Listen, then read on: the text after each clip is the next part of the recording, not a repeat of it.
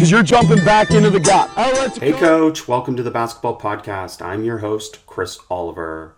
I appreciate you joining us for this week's podcast. Be sure to rate, review, and subscribe to the show, and visit basketballimmersion.com for more coaching resources and access to all the basketball podcasts.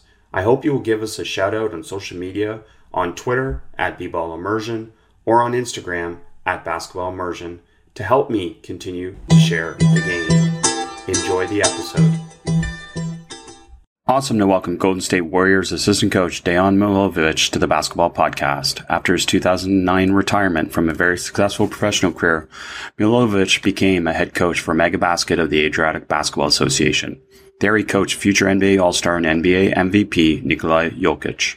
In the 2015-16 season, he coached Mega to their first ever trophy, the Serbian Cup, as well as their first ABA League Finals appearance. In 2021, he won the Montenegrin League and Montenegrin Cup titles with Bucharest. In addition to club coaching, Milojević had a coaching stint with the Serbian national team from December 2019 until September 2021 as an assistant coach. Dejan, welcome to the podcast. Glad to be here with you. I'm really excited. I'm excited. So many places we can go with this conversation. And why not start with the league MVP, Nikola Jokić?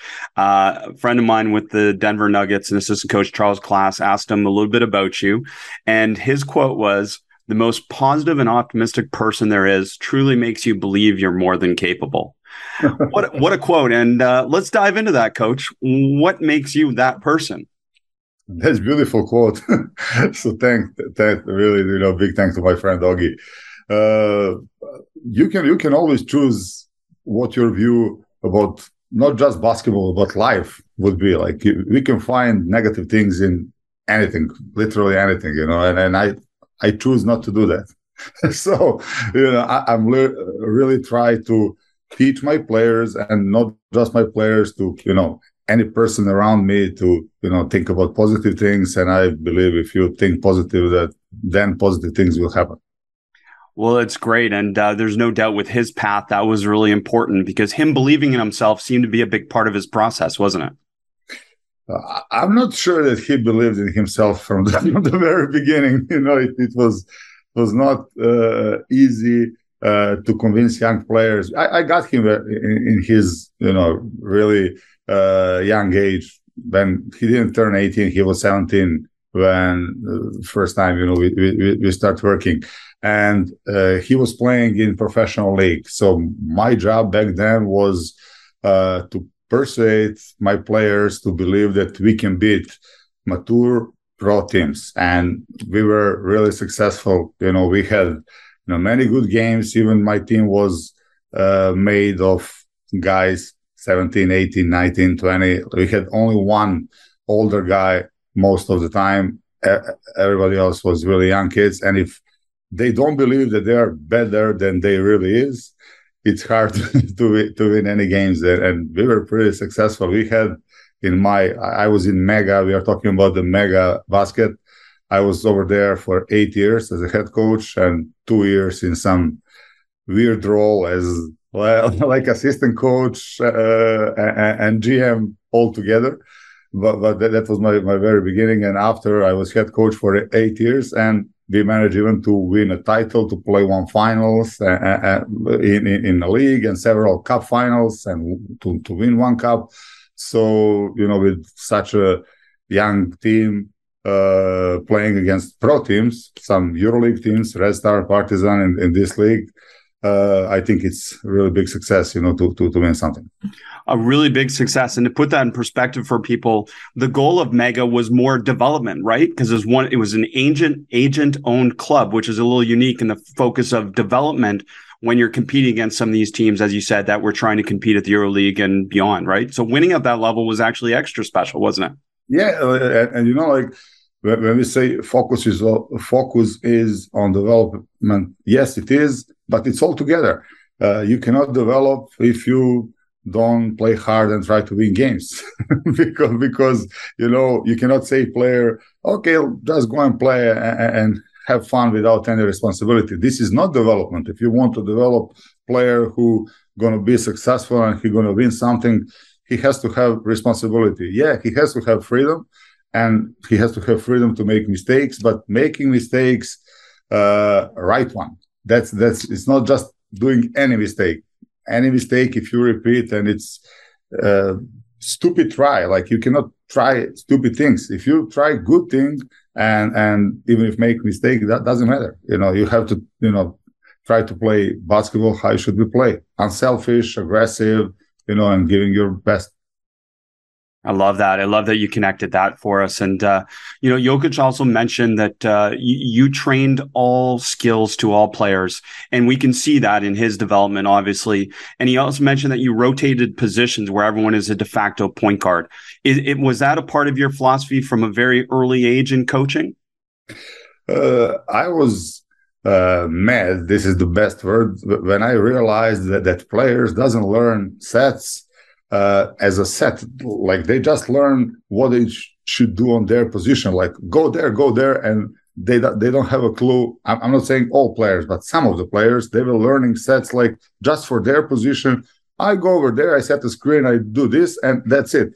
And for me, playing set and running set, all players should know what is the goal and what is the point of the set. So you should know movement for any position on the court. Doesn't matter if you're playing big, you should know what your point guard is doing. So on the practices, I was mixing players on each position to, for me to check, do they really know set and position? And, it was really fun moving them, and the game began getting so better flow that, there is so many situations in basketball game that because of defense and defensive pressure, then you lose the flow. And then if players know what is continuation, what should do, it's easier to fix it and, to just keep playing. And for me, the key thing for success of some offense is what you do and what is your continuation when defense break your initial idea. And that's what we were doing a lot. I think that's really key, not just on a level when you play with the kids. I was doing this whenever I was, coaching every team, trying in Euro Cup team, Budućnost, where I was coaching after, and I was assistant to national team, and I'm trying even to help with this here in Warriors. Well, and the play after the play is what we call that, and that's such an important part of the game. And you're on record in many of your interviews talking about connecting skills and decisions, and the fact that skills are important, but what is extremely important is decision making. So, can you give us a perspective on how you approach that and how you train some of those things?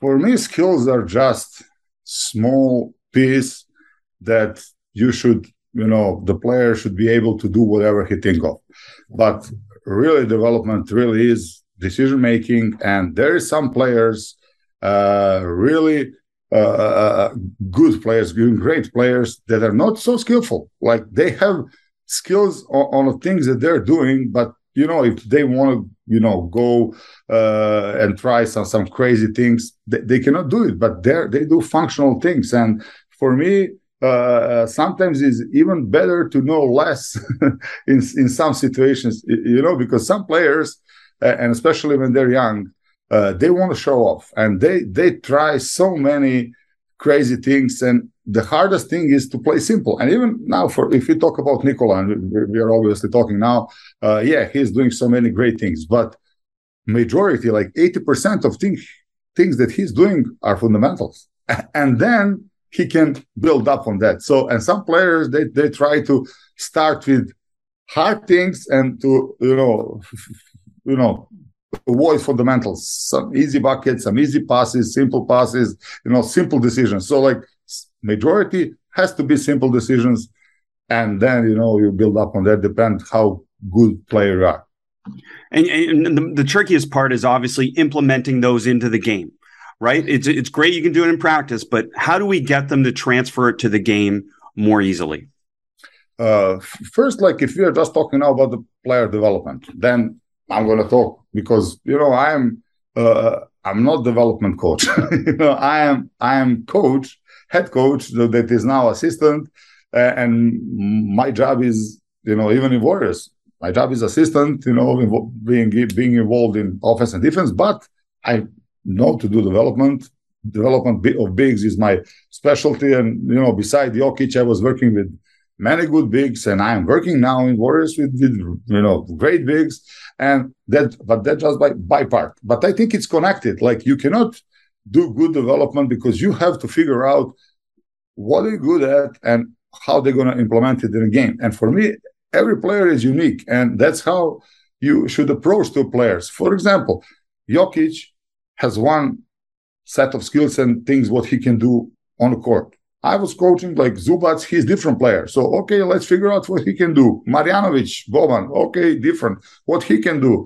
Goga Bitadze from Indiana, yeah, what he can do. Now, Looney, okay, let's see, Loon, what you can do and, what's going to make you better than others. But you cannot just copy-paste things and try, Jokić thing to do Looney. Yeah, some things, like fundamentals, you can do with any player. But I'm talking about the type of the game that player is playing. It has to be fit. Even now, if we are talking now about the bigs, look at the all bigs in NBA. Let's say NBA, but we can talk about world basketball equally. Look at all bigs, like best of the best. For example, if you compare Kareem, Shaquille, Hakeem, now Jokić, are they different? Yes, they're very different. And Wilt, I'm going to forget some Sabonis before, whatever, and they're different. They don't do same things, So they have their own unique set of skills. So, like, if you're developing them, you should see what is their fit and try to, maximize the things that they're good at, and plus to add one or two or three things on the side. But, if you're a great player, you have to do fundamentals. What that means? You have to have finishing both sides, and you have to be decent passer when you're a double team, because if you're not good passer, you're going to struggle after. If you're talking about offensive skills. And then, you have to, see, when you say finishing can be very different. Like, and if you talk about low post game, there is no low post game now, like maybe like 10% of the game, but doesn't matter. Like, you can do so many things now out of pick and roll, rolling, diving, and then, finishing out of it. So there is so many things that you can work on, and not to be copy-paste. Copy-paste are some fundamentals. So how you receive the ball, what is your position when you get the ball, what is your, like, I like to speak with the players, what are their steps? I think you have to, when you get the ball, you have to have what is your primary thing to do at the moment when you get the ball. And then if defense doesn't allow you that, then what is your reaction on that? So, like, you have to have the goals. What is your primary action when you get the ball, in which situation? And I think it can be practiced all together. It's, trying to development is simple. If we talk about development, what is development? In my opinion, you try to replicate what is happening in a game and try to practice this and try to find solution. What is the best one in the situation when you get the ball? So it's like you replicate the game situations in a practice. So I'm really trying to do as much as I can with any player on a situations that is going to happen to him in a game. Hey, Coach, I just want to let you know Basketball Immersion is proud to partner with Just Play. I had the chance to spend some time with Just Play in New Orleans at the Final Four, and I was blown away by the next level simplicity and effectiveness of this all-in-one solution for coaches to prepare faster and connect with today's players. Just Play provides an elite experience for coaches to better teach, scout, and recruit on one platform. Just Play integrates with any video editing solution to streamline how you prepare and engage your players. Sign up for a free demo, www.justplaysolutions.com/bball immersion. Simple. It really is that simple, right? And I want to get your thoughts. No, Coach, I want to get your thoughts on this. Developing passing, you mentioned already. Okay. Do we overemphasize the actual fundamental, the biomechanical skill of developing passing versus the importance of developing the decision? Because ultimately the decision makes the application of the skill more important, doesn't it? And more effective. Of course, like, but it's all together. If you don't know, and believe me, I was getting a pro players that they doesn't know fundamentally easy passing, like how you pass. So you first learn how you pass, and then it's about decisions. And for example, like, okay, when you get a ball, let's imagine a picture, you getting a ball out of short throw, and then you know that you have to pass in a corner when there is rotation. But the way there is several passes, are you going to pass inside head, outside head, overhead passing? Like this can be, worked on. And I think that altogether, anticipation is really important. The feedback from the player, because not any player is fit for any pass.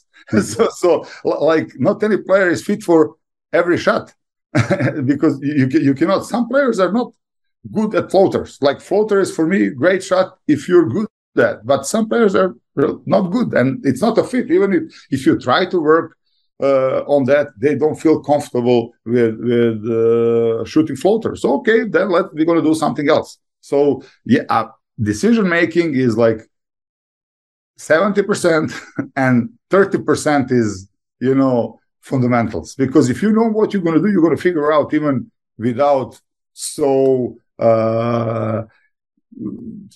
great like textbook fundamentals. And so what I'm hearing you basically say is that ultimately it's the players' problem solving or their solution that's more important than ours. And that we may come in with our ideas that says, hey, try this, this, and this, but ultimately the one that they choose is the best one for them. Is that right? I agree. And then we can discuss with them why they pick this to help us figure out, like maybe in a future development, why some player is picking this, because I like to have explanation for everything that we're doing, what we're doing on the court and what players are doing on the court. And what is the best thing for that is that you get the feedback from the players. And that's why I really have open relationship with the players, and not just now as assistants. Usually assistants are closer than head coaches. I was like this when I was a head coach for 10 years previous. Like, I think that you have to it's my way of coaching. The nice thing about coaching is there is no only way you have to do this.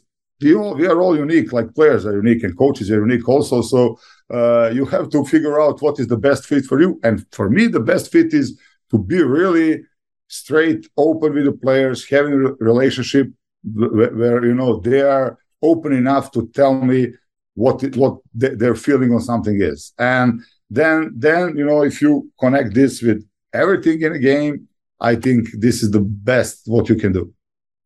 Well, and the best fit applies to team systems as well. When you talk about Golden State, we all love how Golden State plays. Coach, yes. Can everyone play like Golden State? Of course, no. of course, no. Like, it has to be fit. Like Golden State has, personnel that is fit to the game that we are playing. And we as coaches, we try to maximize that to, take the best out of the players that we have. But, you can replicate some things of our game, but you cannot replicate our game. Well, let's say, what are some of those things? So if you were to take pieces from the Golden State system that you could apply to any system, what are some of those things? Extra pass, drive, kick, swing, the things that we are doing yet, I think they're fit for it depends which kind of basketball you like. I understand if some teams have like dominant guy who is really great at one-on-one, whatever, but still you can play with extra passes. And I think that if you play this unselfish basketball and move the ball, that more players are happy. And if more players are happy, there is really better chemistry in the team. And when the bad moments came, it's easier to, overcome that. So as a coach, we should care about players enjoying the experience? I think, it really should, because, basketball is a game. Yeah, it's a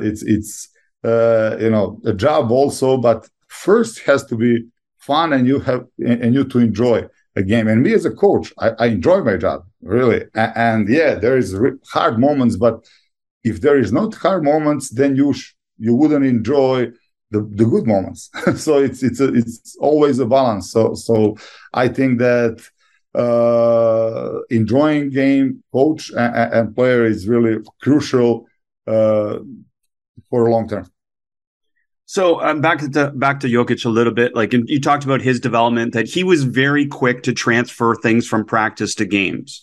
Now, what is the case, and how do you approach it when a player maybe struggles with that process? Is it just a case of more repetitions, more game-like scenarios? How do we speed up their transfer from practice to games? First, we have to analyze why is transfer not happening. For example, maybe I'm trying something that is not a perfect fit for him. Like, okay, looking good, when you play without defense, looking good one-on-one defense, but when you transfer it to 5-on-5, it doesn't look good. So why? Let's analyze why is that happening. So let's see what is his first thought in a moment when he gets a ball, and then you should think he should do something, and he thinks obviously different. But I'm trying to analyze what is his thoughts, and then if I see that he's really thinking of that, but he just cannot execute, then it's about more repetitions. And if you are trying on a practice to put him in a situation that you want as much as you can, I think it's easier to do, because you try to replicate 5-on-5 on practice also. So let's try to do development 5-on-5 also, not just 1-on-1 or 2 or 2 or 3 or 3. I think the bigger group is more realistic. And that makes sense. And I'll give you an example. I mean, there's some video of you working out with James Wiseman on YouTube, and it's a case of basically, from the looks of it, there's a progression. Obviously, he may do it 1-on-0, then he may do it guided versus you, some type of guided defense. And then I'm assuming you move it from these repetitions of block practice to more random, and then you're putting them in game situations. And then the game situations is ultimately where it transfers and connects. Is that a realistic progression? Yeah, something like that. But, the things that I was doing with Wiseman when he was injured is not that he gonna do that exactly on the games. Like we try, yes, like left hooks that we were doing, he gonna do, and he start doing and getting better in that. But the point is, at the moment of his rehab, we try to do the best that we could, and when the player cannot run and jump, there is limited things that you can do. So like, you can work on, his shooting and his passing and then his hook. And I think he really improved in all those things. Now when he's healthy, there is so many nice things that we can do, and we're going to do. He's really great kid. He is trying to do whatever we are telling to him, and I really have no doubt that he's going to become really, really good player, because when you have this athleticism that he has with work ethic and that he's really good and coachable kid, I don't see that long term this wouldn't pay off. It's very cool. It's very cool. It's going to be fun to watch that. And, back to your head coaching role. And now, as you said, I love that your mindset is you're a head coach who's an assistant, right? And that approach. And I love that approach because it's absolutely true. When you were a head coach, you referenced this, that whatever the drill, we are competing. That competing was an important part of it. And can you talk about some of the different ways that you included competition within your practices? This is what Nikola Jokić taught me. I was beginner coach, and then I got him after my second season, I think. And then I saw that the guy, Nikola, is, whenever we do some competitive drill, he's really trying hard. And whenever we do some repetition drill, you want to kill him at the moment. how bad he's behaving. And like, now you have approach, like trying to push him to do harder the things that he doesn't like, or to try to make the things that you want to do, but competitive, and to make him work harder. And I try to do this. Like I was thinking, because I was a player before, like, would I like to do more competitive drills, or just repetitive drills? Answer was competitive. So okay, let's do what you would love to do. So we try literally everything to compete. Even now, when I'm doing the development, like when we practice shooting, there is no just let's shoot. It's always I try to set some goals. Okay, make this amount of shots of this amount of shots. Like you always try to compete with yourself, and it's more fun, and you can see the progress. Because, for example, if you're shooting and you make 50 shots out of 100, and then you make 60, you make 70, you can see a progress. If you just shoot and you don't count, it just it doesn't level up like when you're counting. Well, I love this. And, what we now know is kind of a constraints-led approach. You were using this in the sense that you were changing the context of the same drill by adjusting one small detail. For example, the scoring system, right? Can you give us an example of that? Yes. And for example, I was changing the drills, even that are not fittable to a game. I'm going to be really specific. There is many drills that we were doing because some coaches before us did it. Try to copy paste things. And then when you think of like, why I'm doing this? So I'm trying to do things that they're going to happen in a game. So many coaches, I'm going to be specific, are doing, 5-man weave, 3-man weave drill. So I'm there with you, coach. Yeah. And so do we have situations when you pass to the guy and run behind his back? No. There is no situations in the game. So why we're doing this? So, and there is so many drills like this. Like you just did it because somebody before did it. And, you learn when you went to coaching school or when you were a player, you see what coaches were doing. And then you see why I'm doing this. So I really cut all the drills that are not fit to the game that I'm playing. So, for example, you practice pick and roll game and you try to help from a two-man side, okay? And then some coaches, they put pick and roll drill on 3-on-3 or 4-on-4. So when you do this drill in 3-on-3 or 4-on-4, do you have two-man side to help? No. So why would I do this if it's not a fit what we're going to do in a game? So I try really to, many drills I can talk about, but I've tried to, all drills that are competitive and that are fit into my game that I want to play.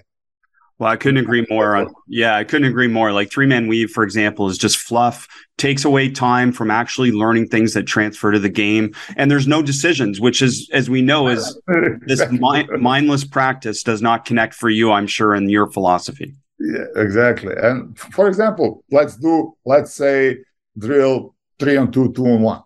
And I was doing before, two players are waiting for 3 men coming. And then you say, when this happen in a game? Usually everybody's running back. So it's like, let's try to replicate that. So now when I'm doing this drill, I'm trying to do it that is game fit, not like, before. Yeah, those 3-on-2, 2-on-1 drills are way too scripted and organized. And that's not how transition happens for the offense or the defense, does it? That's what I'm saying. Yeah. and you can do this if you want to script decisions, but to do this always, it's pointless in my opinion. You said in this one article, you said sometimes the winner is the group that successfully defended most of the attacks, sometimes the ones who made the largest number of stops, or you can decide that an offensive rebound removes a point from the opposing team score. And all I'm trying to give is some examples of you're doing the exact same, maybe 3-on-3, small-sided game, but just by manipulating those things, you emphasize something different, right? Yes, and there are so many things with this just simple thing what you're working on. Like if you wanna put a point of boxing out, whatever, you play 5-on-5, you put a counting, and then you say okay, but every offensive rebound is a point, like you score, like you add point or you take the point of opponent team, just to put the more pressure of boxing out and not allowing offense. You can do this on turnovers if you want. You can do on many things. I never try to do this on turnovers personally, but I know that you can, because if you put a pressure on turnovers, usually then people struggle in decisions, and it shouldn't be like that. Yeah, there should be responsibility, but you have to play free. You have to play free. I love that. And you can see that in some of your players and some of your teams, I'm sure. And mentioning some of the work you're doing too with Golden State, one of the articles references a lot of the work you're doing on rebounding. So if you don't mind, let's dive into that a little bit, because the first belief is that we can teach a player to be a better rebounder, can't we? Of course. Well, it's easier with the bigs than the guards, because there are situations with the guards that when they're in position to defend transition. So and some coaches have coaching philosophy that, run back, don't go on offensive rebound, just defend transition. So it's hard to improve rebounding. I'm talking about offensive rebounding in the situation like this if you're a guard. But if you can improve, of course, defensive rebounding. And that is applicable to everyone. If you talk about big men, again, you should see which kind of big you are. Now, in Warriors, I have Looney and Wiseman, and they're different. so the things should be a bit different even in rebounding, but the things should be same in some things. And I was telling Looney this season, for example, he's not super vertical and he's not super big, right? But when you go into contact with the bigs, they cannot jump. So you take them their advantage. And now, because he is really strong guy and great in the contact, and he improved his feeling. So how you can improve your feeling? Literally, I figured out that many players are not looking at the ball when the ball is shooted. So then you have really small time to react. If you're not looking at the ball, if you're looking at the rim, so you have just a split of second to react and to grab a ball. But if you are looking at the ball, then you can anticipate, is it hard shot, is it short shot, so you can relocate according to that. And this can be practiced also with a proper boxing out. And with a proper boxing out, I don't like the old school boxing out. It's hard for me now to explain because I'm sitting and I cannot explain it. It's explainable on court. But if you box out in a way that I'm teaching my players, like a sideways with one hand free, you're not turning your back as much as you're teeing up the player, right? More of a shoulder to chest type of box out, right? Yes. And then, you're controlling them more, you're stronger in the position. One hand is free that you can grab a ball and you're tougher. So it's all together with proper boxing out, the contact, the looking at the ball and knowing where to position. So all together, the improvement was there. And it's not just Loon. I can say that all the bigs that I was coaching through my career was decent rebounders. And, like in everything, you can teach player up to some level. And then above it is his talent. It's his reaction. They're talking about the passing. I can teach player to pass properly, but to be Jokić passer, no. Jokić passing is Jokić. and you can open his vision and tell him you should do this, you should do that to improve that. But still, it's going to be his talent and his creativity. So, what are coaches? We are just helpers. We are helpers, and we try to help players to maximize their potential. And if we succeed, that's the one of best things and best feelings for me. When you see that somebody is doing things that you try to help him with, it makes me really happy. Well, and it comes back to what you've said already, in the context that we're helpers, maybe you give them 3 possibilities and then help them determine which one of those 3 is the best for them, right? Exactly. And then let's change it if it's not working. So I was never a guy who is stick to some things. Some players are, doing different things and it's good at that. For example, again, I'm going to be specific. Coaches, when you start teaching passing, you say, oh no, overhead passes. And especially jumping overhead pass. Then you're seeing now Luka and Jokić and many players really great on that.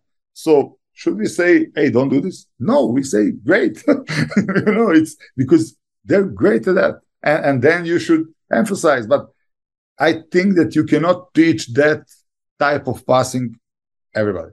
So the coaching job is anticipation now, and like it's way different than before. For example, like 30 years ago when I started playing, the coaches didn't have so many informations like we had. So now literally on internet, you can find anything that you want about basketball. So many lectures, so many things. But what is coaching now?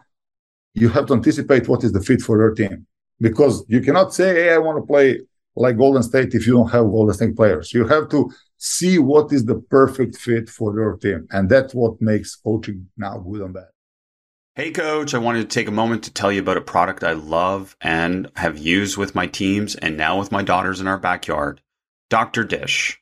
Use promo code IMMERSION for exclusive savings on any of the machines.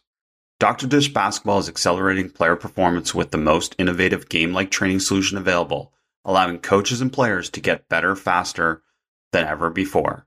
By providing the most usable and advanced shooting machines, on-demand workouts, multiplayer stat tracking, and instant analytics, Dr. Dish Basketball has become the preferred source for basketball training with progressive coaches and players. A reminder, use promo code IMMERSION for exclusive savings on any of the machines.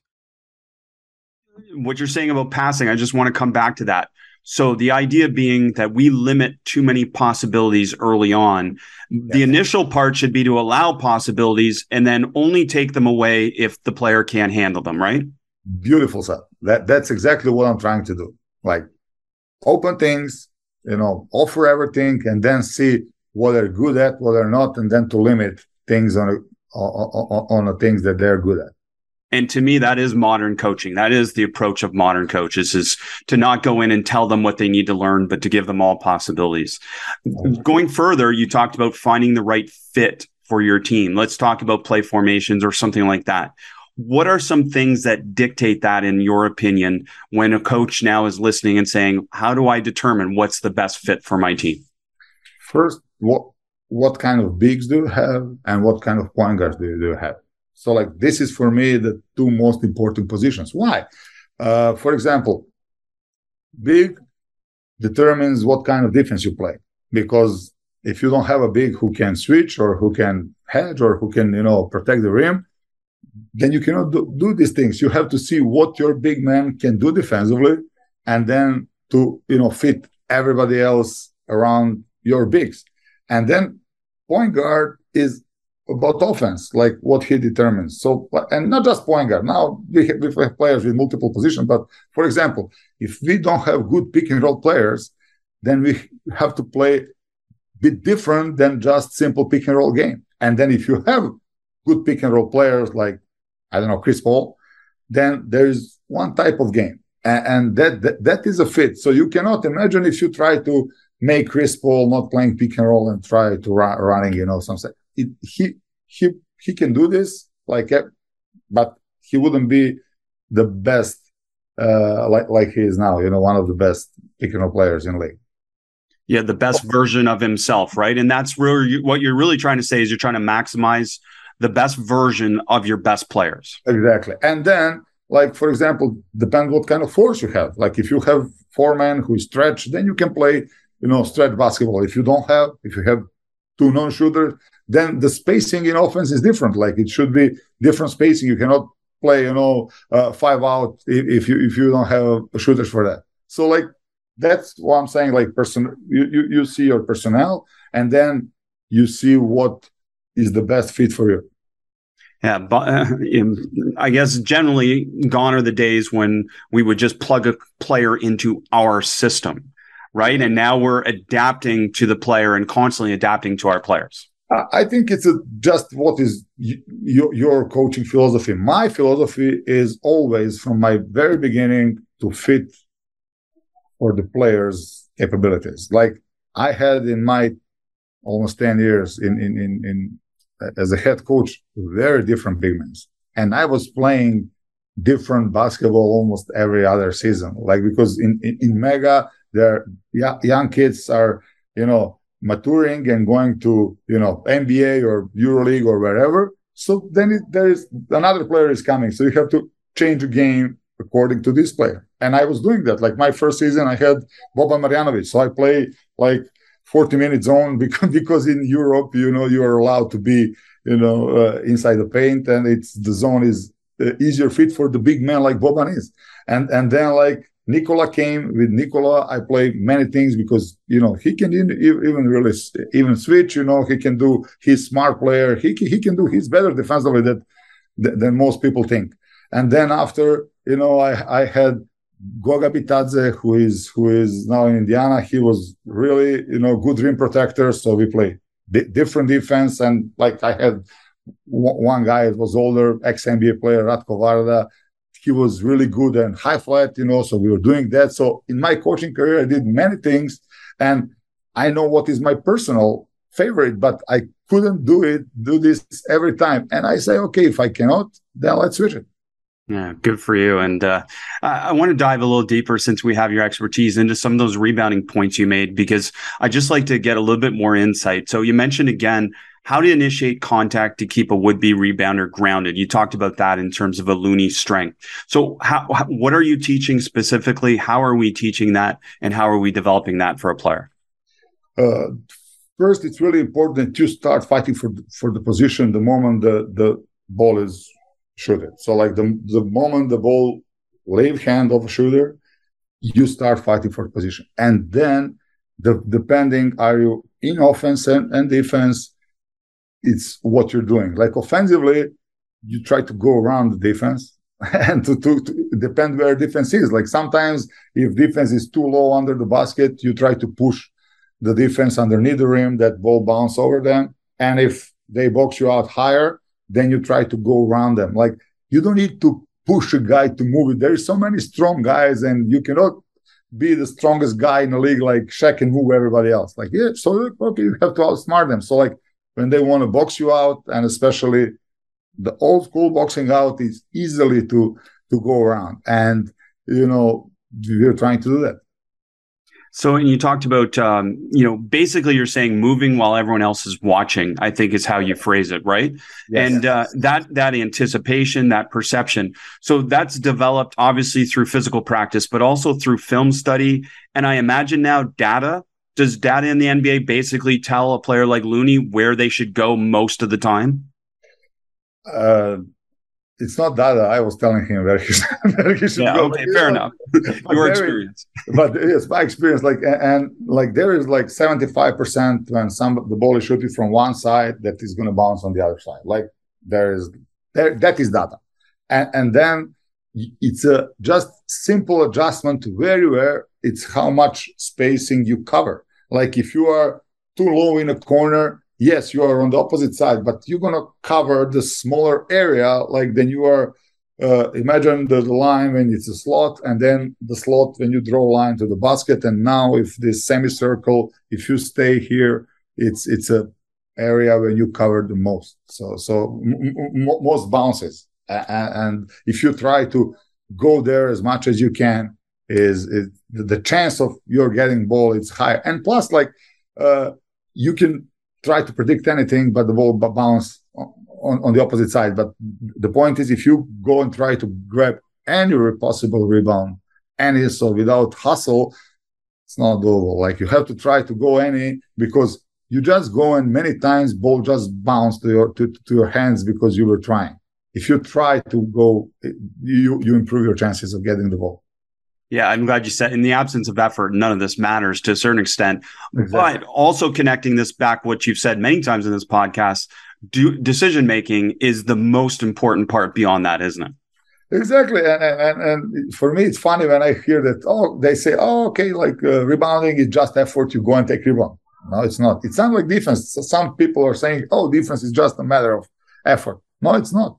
You have to know to play defense. Great defensive players are really smart players, and they know how to anticipate things, how to move before the primary, to move on a help side. Because if you are moved properly on a help side, you're going to play defense easier when the ball comes on the strong side. So if you are just stick to your guy and you don't move, and then you try to help, you're going to be late. So you have to move and predict what is going to happen on the court. And if you are not smart, it's hard to do that. Basketball IQ matters.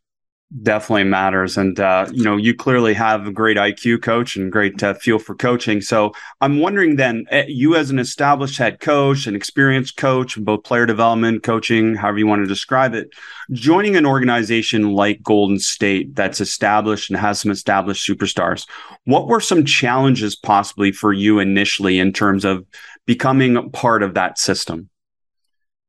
First challenge was I was never assistant. I was head coach. That's a big one, isn't it? Oh, it's a big one. I was assistant in national team to Igor Kokoshkov, and it helped me. Igor is a great guy, and he's NBA coach, and it helped me. But the point is, why from head coaching I went to assistant is I wanted to work on the best possible level, and there is a chance to work with Steve Kerr, who is one of the best coaches ever, and then great, awesome person. So all together, I got an offer, and for me, it was really at the split of second made decision. Okay, I'm going to go there. I want to be part of this organization, to be assistant of Steve Kerr, and to help as much as I can. And I really enjoy my job. I'm really satisfied in the role that I have in the team, and I'm not thinking getting back to Europe soon. I wouldn't be either. We don't have to get into European coaching, but obviously there's tremendous opportunities, but there's tremendous challenges in Europe, I know as well. It is, and coaching in Europe is beautiful, and I had really nice jobs. And my approach is, I'm going to give my best, and whatever happen. Like, I was never afraid, getting fired and whatever. Like, this is the part of coaching. And probably because I never afraid of getting fired, I never got fired. So, and look, probably in the future, I don't know almost any coach that didn't get fired in some moment. Probably I'm going to get fired also, but I'm not afraid. My point is, I'm going to give my best, and not just best, working hard. No, the coaching is all together. How you behave, how you treat players, your colleagues, coaches, people from organization, it's all together. And when I say I give my best, I'm thinking about all. That's great. I love that philosophy. What lessons from having worked with Jokić and seeing him develop over this career that he's had, which is remarkable, what lessons during his development can be applied to others in player development? To be honest, Jokić is not a great example for that, because it's so easy coaching him. So I've learned more from other players than Jokić, because whatever you show Jokić, he's doing. So when you're dealing with things that are not working, this is what makes you think harder and work harder. I told you what Jokić hurdle was, that he didn't want to do things that he's not competing in, and that's what he made me to make all my drills competitive. But if we talk about development, his development was super easy, and I'm trying to forget Jokić in my future development, because 99% of the players, they cannot do that and pick up so easily like Nikola did. So okay, let's try to figure out how we're going to help a player when he's struggling. And that's what made me better in development and better in coaching. I think that if you don't have bad seasons as a head coach, you cannot improve. Maybe it sounds weird, but bad seasons make you think more harder than the good seasons. Well, the struggles make you work harder, and you have to fight for your learning, don't you? And you have to fight for your success. You just analyze more. Like, when you say work harder, I try to work harder all the time. But it's a given, isn't it? You're going to work hard. A coach is going to work hard. Yeah, yes, but you don't analyze as much because you don't have to. Things are working. But when things are not working, and then you start really analyzing, okay, let's see why they're not working. Because when you analyze things that are working, you say, okay, they're working because they're doing this. So we, we do this, to beat the idea of defense or offense. That doesn't matter. But if they're doing something that make your offense or defense struggle, then it's, really hurdle that you have to overcome and you have to think more. So maybe sounds weird, but I equally love my bad seasons like my good seasons. You got to love it all as a coach, doesn't it? And I imagine that perspective helps you keep yourself a lot more balanced in your whole life, doesn't it? Yes, that's true. And you appreciate more good things when you have bad things. If you don't have it, you don't appreciate it not as much. I loved that connection that you made. Like, it's easy to ask questions about Jokić, but really, again, so much of your success has not come from coaching him, but from coaching all the other players and all the players that, as you said, were a little bit harder to coach to get to the level they were at. That's just tremendous perspective for all of us to reflect on as coaches. Yeah, like the big players, it's easy to coach, and it's easy and not easy. Like, some people say, oh, okay, if you have a great team, then it's easy to coach. No. You have to make them being great team. If you have great individuals, you have to figure out their roles, because if they're not satisfied with the roles that they have, then they're going to struggle. And then if you're winning at the moment, the things will work. But the first bad stretch, when come the first bad stretch, then the chemistry is destroyed inside, and then the real problems start to going out. So I think the coaching is really important, even more than people think, but not in a way that people think. Like, coach is not like, I was telling this all the time. For me, coaching is 30% of coaching for me is XOX, like, sets and rules and everything, not more than 30%. And then like 30% is your relationship with the players and the roles that you give to the players.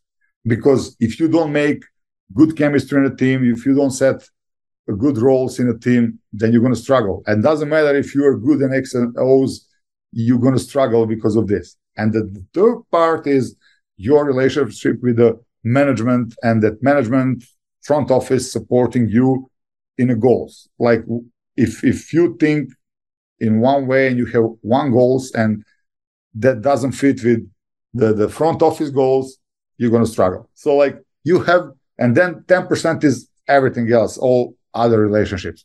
But the point is, if you don't have 2 out of 3, you're going to struggle. If you miss 1, you're going to work good. But if you miss 2, then there is a problem. I know really good coaches with great X and O's, like brilliant minds, but they struggle in those things, like, relationship with the players, relationship with the front office, and they struggle.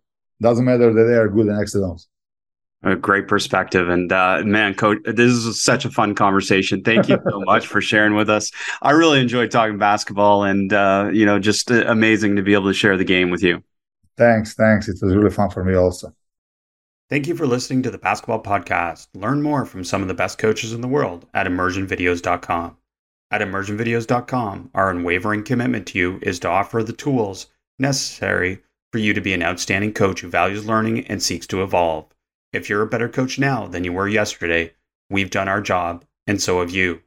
The goal is to focus on authentic sharing of resources you can use to help your players and teams improve.